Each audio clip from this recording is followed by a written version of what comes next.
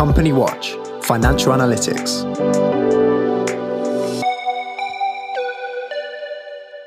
Hello and welcome to the Company Watch Coronavirus Podcast. I'm Jo Kettner, CEO of Company Watch, and I'm joined by Nick Hood, Financial and Commercial Risk Analyst, and by my colleague Adam Stones. Hello, Nick.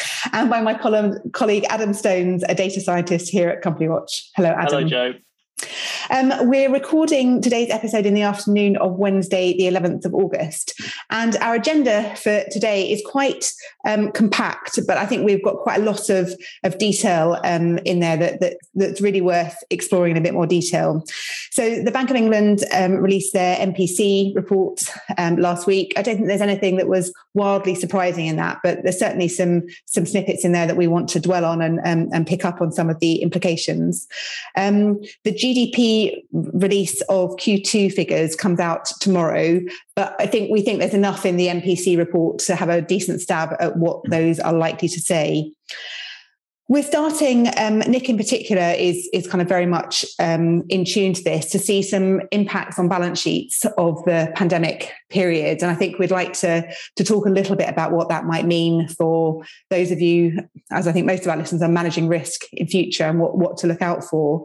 And then that leads into to something that Adam has been working on and has kind of championed a new data set that we are going to be launching at Company Watch in the next week or so, looking at some of the state aid information that we've been able to find. So let's start, shall we, with the Bank of England reports. And the headline there, I guess, really was the inflation piece, which I think the Bank of England have been putting their head resolutely in the sand and have finally acknowledged that the inflation is going to be well above their 2% target this year, Nick. Yes, I'm going to start with something from The Guardian on this, because The Guardian can be a pretty sassy source of comment, as we well know, coming at life from a particular wing of the opinion spectrum. But I was somewhat taken aback when they led their article on the MPC report with the following quote: "Inflation to hit 4% this year as Britain's robust recovery from the pandemic accelerates at blistering pace." And I thought, goodness, somebody's had a beer or two or whatever.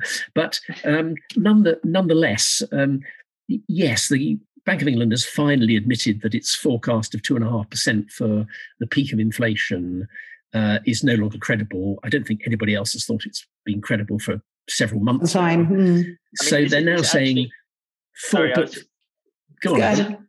I was just going to say, is it actually not the case that inflation is already at the levels that means they have to acknowledge it? You know, it's not so much acknowledging that it will increase, acknowledging that it has increased. Absolutely. Well, I think that's right. I mean, bearing in mind at 2.5%, it's above their target rate, so they're obliged by their mandate to talk about it, and finally they are. They're still resolutely saying this is only temporary and trotting out all sorts of explanations about why supply chain bottlenecks will suddenly mysteriously disappear by the end of 2021. But they're saying that, and again, as we noted when we were talking before we started recording, unsurprisingly, they're saying that by 2022, it will be back inside their 2% target rate, I think 1.9%. So they're acknowledging 4%. And what they have said, which is new, is that they've finally acknowledged that there is a chance that interest rates will increase. Likely sometime in the next 12 months, commentators are saying sort of summer, maybe spring 2022. And they're also saying another figure that I find rather odd, which is that they think unemployment has peaked. And this is interesting, isn't it? Because they're saying this and then also acknowledging, you know, we all know that the furlough scheme has done an amazing job in keeping jobs that otherwise would have been lost quite quickly, I think, last year.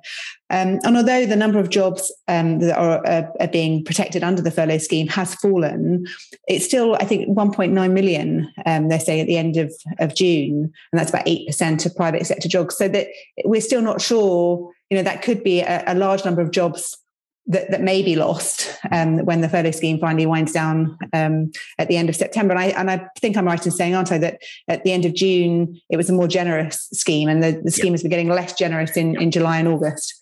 But if you think about it, there's a statistical reason why they might be right, but why it isn't necessarily a good thing.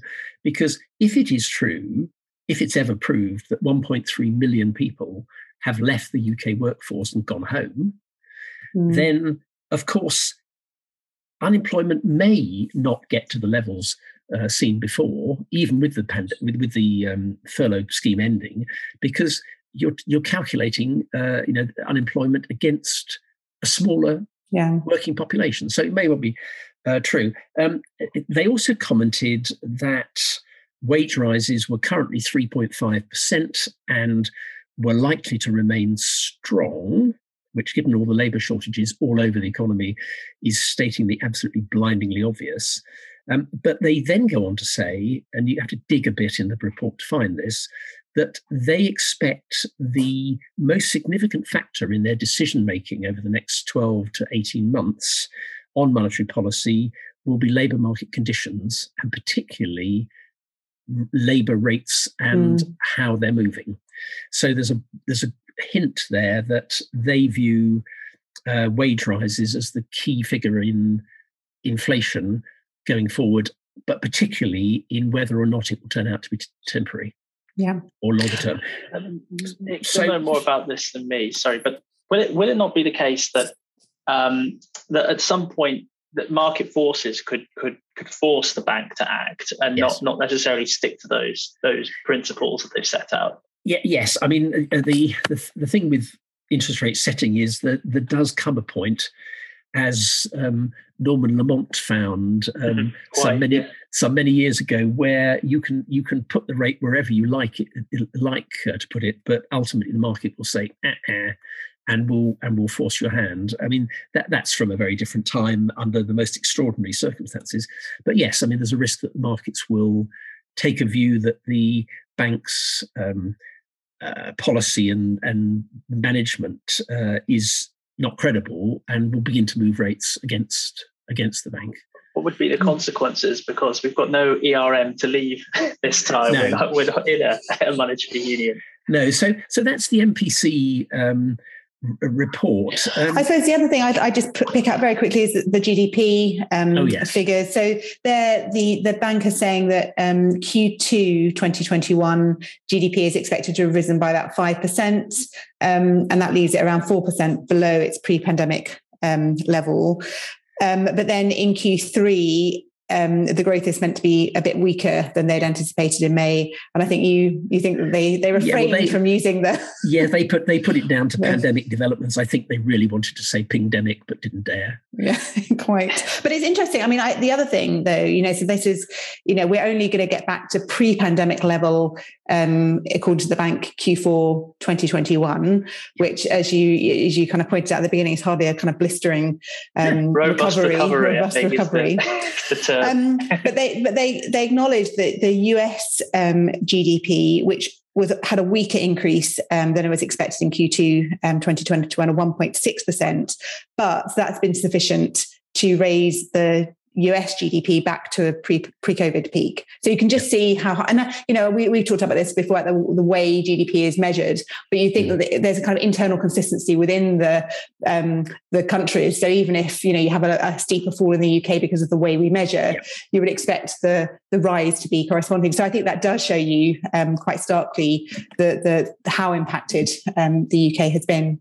So Nick, should we move on to your the thing that is causing you to be a bit awake at night, I think? Yeah, it is something that is beginning to cause me nightmares.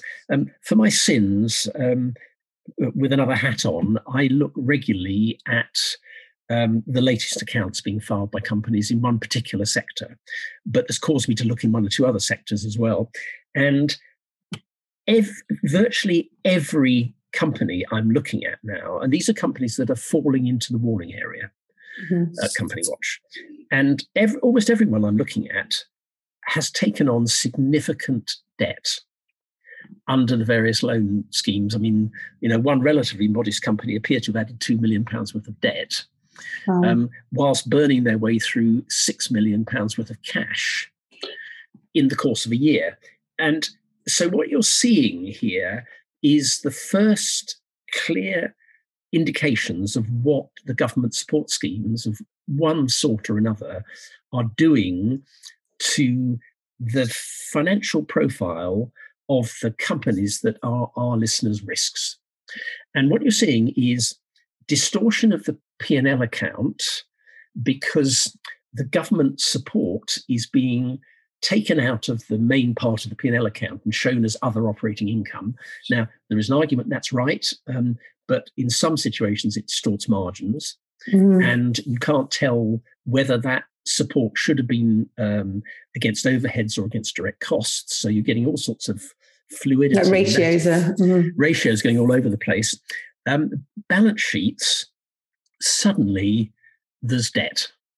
There's debt. Companies that didn't borrow before or borrowed only modestly, and this is something we've been saying for a long time.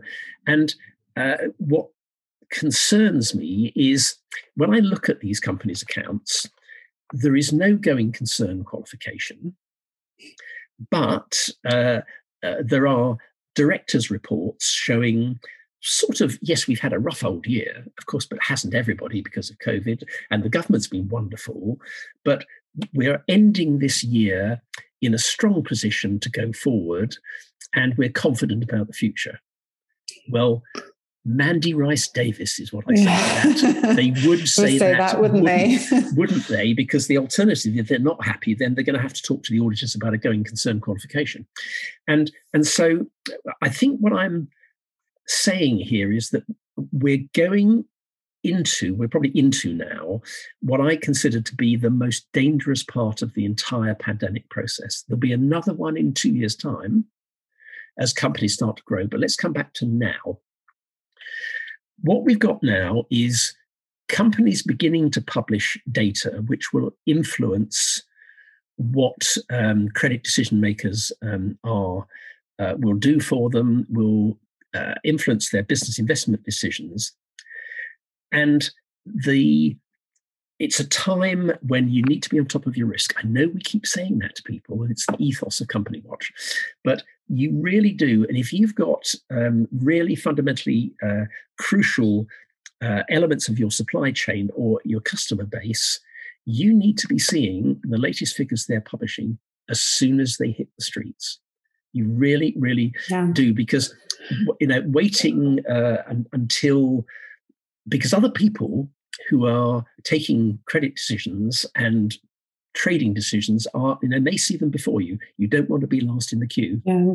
The last and if person. You can, and we've always said this as well, if you have a relationship, which means that you can get hold of preliminary accounts before accounts are published at Companies House. And typically that happens in smaller businesses where accounts are maybe filed at Companies House right up at the deadline, but they've been prepared and they're available. And if you are a kind of critical supplier or customer, being able to ask those questions and then running those numbers through our scoring system, just to give you a sense of the direction of travel, I think is now is the time to be doing that. Now, because the other thing should we talk about business closure? Yeah, let's look at that, because those are some really interesting. The kind of caveat of caution here is these are experimental stats that ONS is producing. Is that right? They're kind of kind of a fairly new data set. Yes, it is. And what they're doing is they're taking data from all over government, but I think predominantly from the Treasury and HMRC. Mm-hmm. And they're identifying companies that have previously had turnover, mm-hmm.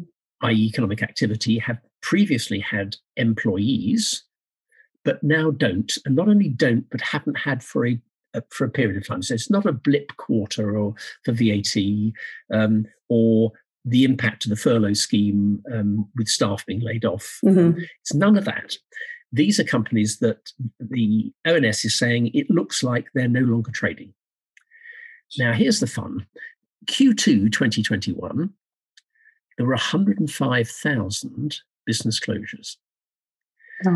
That's 43% up on Q2 last year. Wow. And even with the base effect, and we don't really know how, because we expect actually there would have been some closures in this measure of looking at it in that period. Yeah, and if you go back a year earlier to Q2 2019, they're up 11%. Now, what is interesting, I went away and played with the ONS's spreadsheet, which gloriously you can do. You can download it and play with it, and looked at the sector breakdowns. Now, Adam made an extremely good point when we talked about this earlier. When you talk to people about which are the sectors that have been the worst affected in the pandemic, and you get hospitality, you get retail to an extent, you get arts and entertainment, this sort of stuff. Tourism, yeah. Tourism, hey, tourism, yes. And here we go. The worst hit sector for the rise in business closures is transport and logistics. The closures are up 91%. Wow. And again, in case you think that's exceptional, they were up 91% versus Q2 in 2019. Now, this is labour shortages, HGV driver shortages. This is Brexit border issues. This is all those things. But it's shocking that such a key sector should be seeing that. The next worst hit sector is production, so manufacturing, right. 68% rise. Property, 66%, could just be estate agents closing down. Agriculture and fisheries, up 60%. Construction, up 54%. And those we'd expect maybe Brexit impacts in those particular sectors. Wouldn't be a surprise. Yeah. So go on, Aaron. I was going to ask, do we have any sense of whether this is the small businesses that are closing, the big players that are closing? Is there any consolidation going on here where big, whales are just taking the market away from smaller companies? Or I'm glad you asked, because the answer is yes, we do have an idea. The average size of the companies that are closing, they measure by the number of employees that they had previously, and it's 2.1 employees. So it's small businesses. It's what we know is going on at the bottom end of the the engine of the UK economy is where there wasn't the fat, there weren't the reserves, there wasn't the flexibility to deal with the impact of the pandemic, and they're closing. Now, I also came away thinking, hang on a minute, that's a very big number, 105,000 in a quarter business closures. And let's, as you say, Joe, let's admit it, these are experimental figures and we don't quite know what they mean, but nonetheless they must mean something. 105,000 alleged business closures. The number of formal insolvencies in the same quarter is 6,000. So the implication is that only 5-6% maybe of business failures are going through the formal procedures. And that has big implications, doesn't it, in terms of loans? And we've talked about that that before. That sense that companies are just closing down, but potentially with the liabilities unpaid. So I think we'll keep an eye on those stats, because we'll see how that progresses as we get to Q3. And that's a quarterly. That's a quarterly release. Is that these quarterly release? Quarterly interesting. Release. Well, yeah, thank you, Nick. As I say, we're not quite sure what the story is there yet, but clearly there is something that that's worth knowing about. So, I kind of coming back to the this whole question of businesses and loans and recovery on the one hand, but actually that scarring impact on the other. And I think this is something that Nick and I have talked quite a lot about on the podcast, about the frustration that there isn't really very much visibility on the detail of companies that have taken bounce back loans and other CBILS loans. We've kind of pestered British Business Bank, and I know that several other industry organisations have been lobbying to try and get some visibility on exactly which companies have taken loans out. We've managed to find, and Adam, I'm giving you all the credit here because you have really led this project for us. Well, I mean, Joe, you found the data.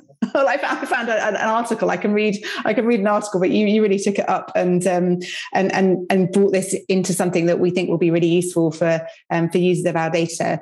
So we've managed to find on the EU website information about loans that need to be declared because they're considered state aid in some way because of the guarantee.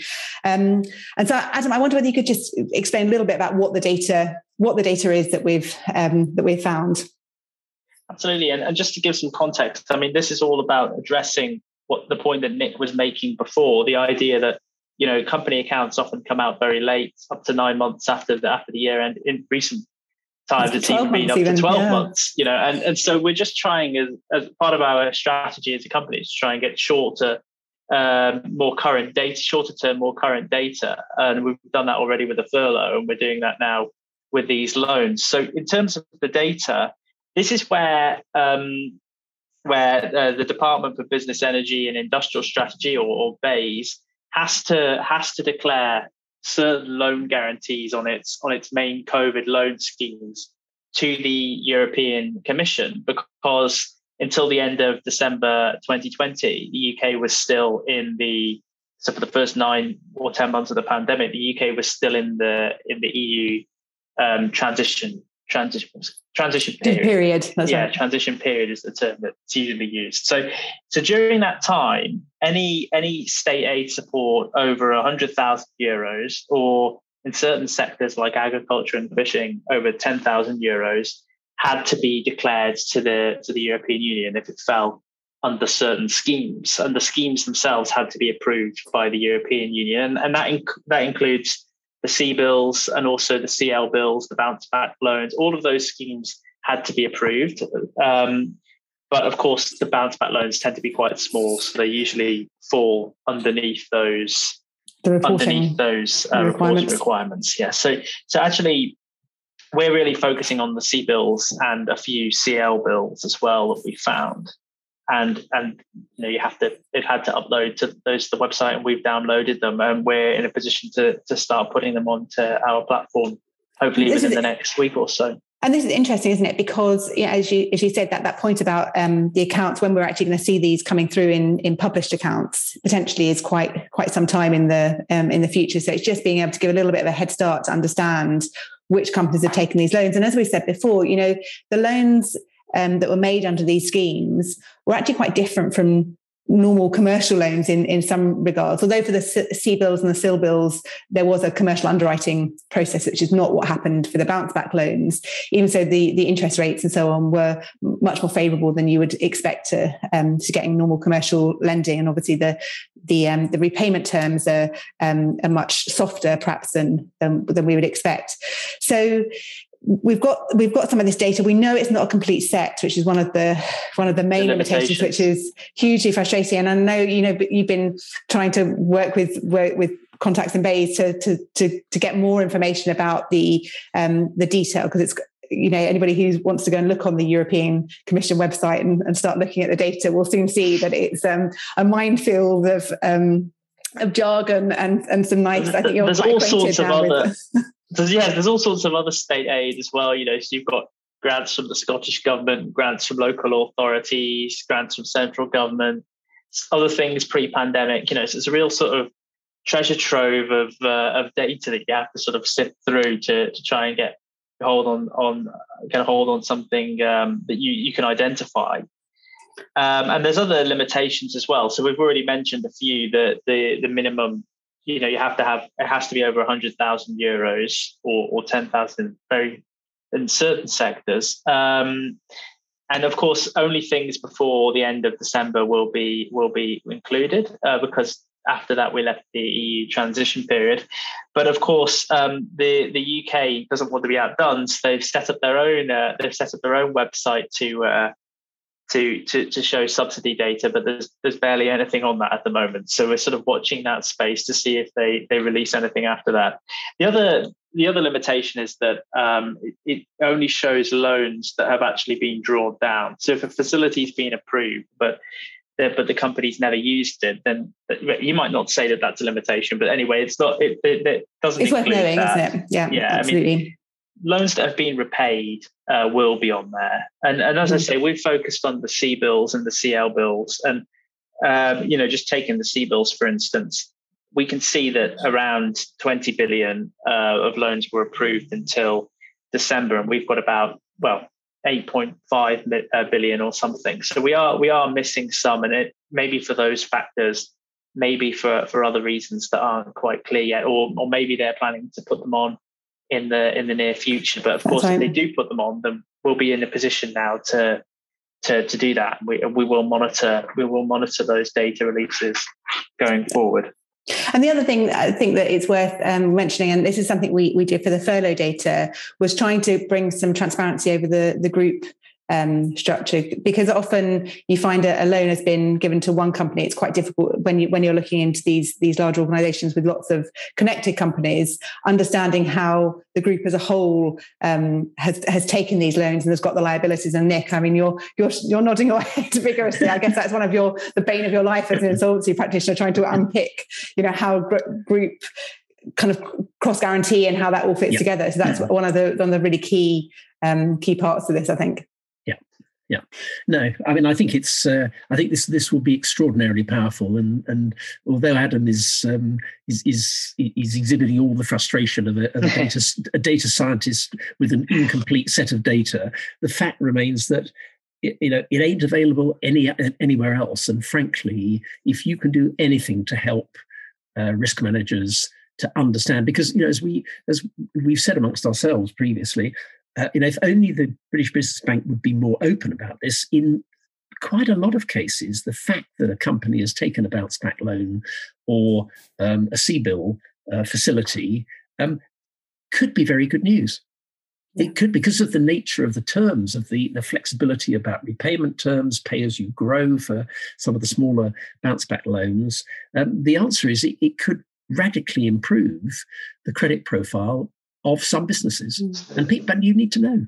Exactly, and I think getting the data that we'll get without this information from the British Business Bank, we will just see a load of debt on the balance sheet, and our models will kind of treat that accordingly. But having that kind of other piece of the picture to understand that it's not like normal debt in the sense of commercial terms, repayable demand, all those other things that you would expect, I think is a real shame. That's not always obvious, actually, when you look at accounts. So sometimes, and I have looked at a fair few accounts to try to get a sense of this, and sometimes you do see there in the accounts in black and white C bills or CL bills loan.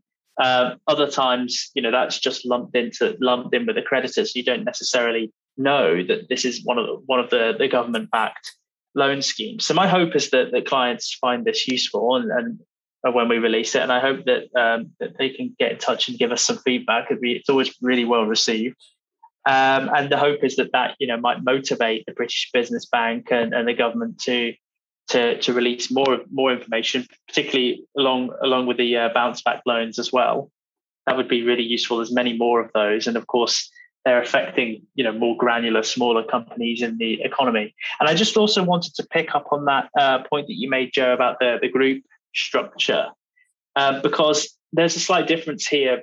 We did something similar for the furlough scheme, where sometimes we would find that one company would claim the furlough on behalf of the whole group or other companies in the group. And actually, quite interestingly, I suspect in this case it's more likely to be holding companies, intermediate companies, and so on that actually take the loans out.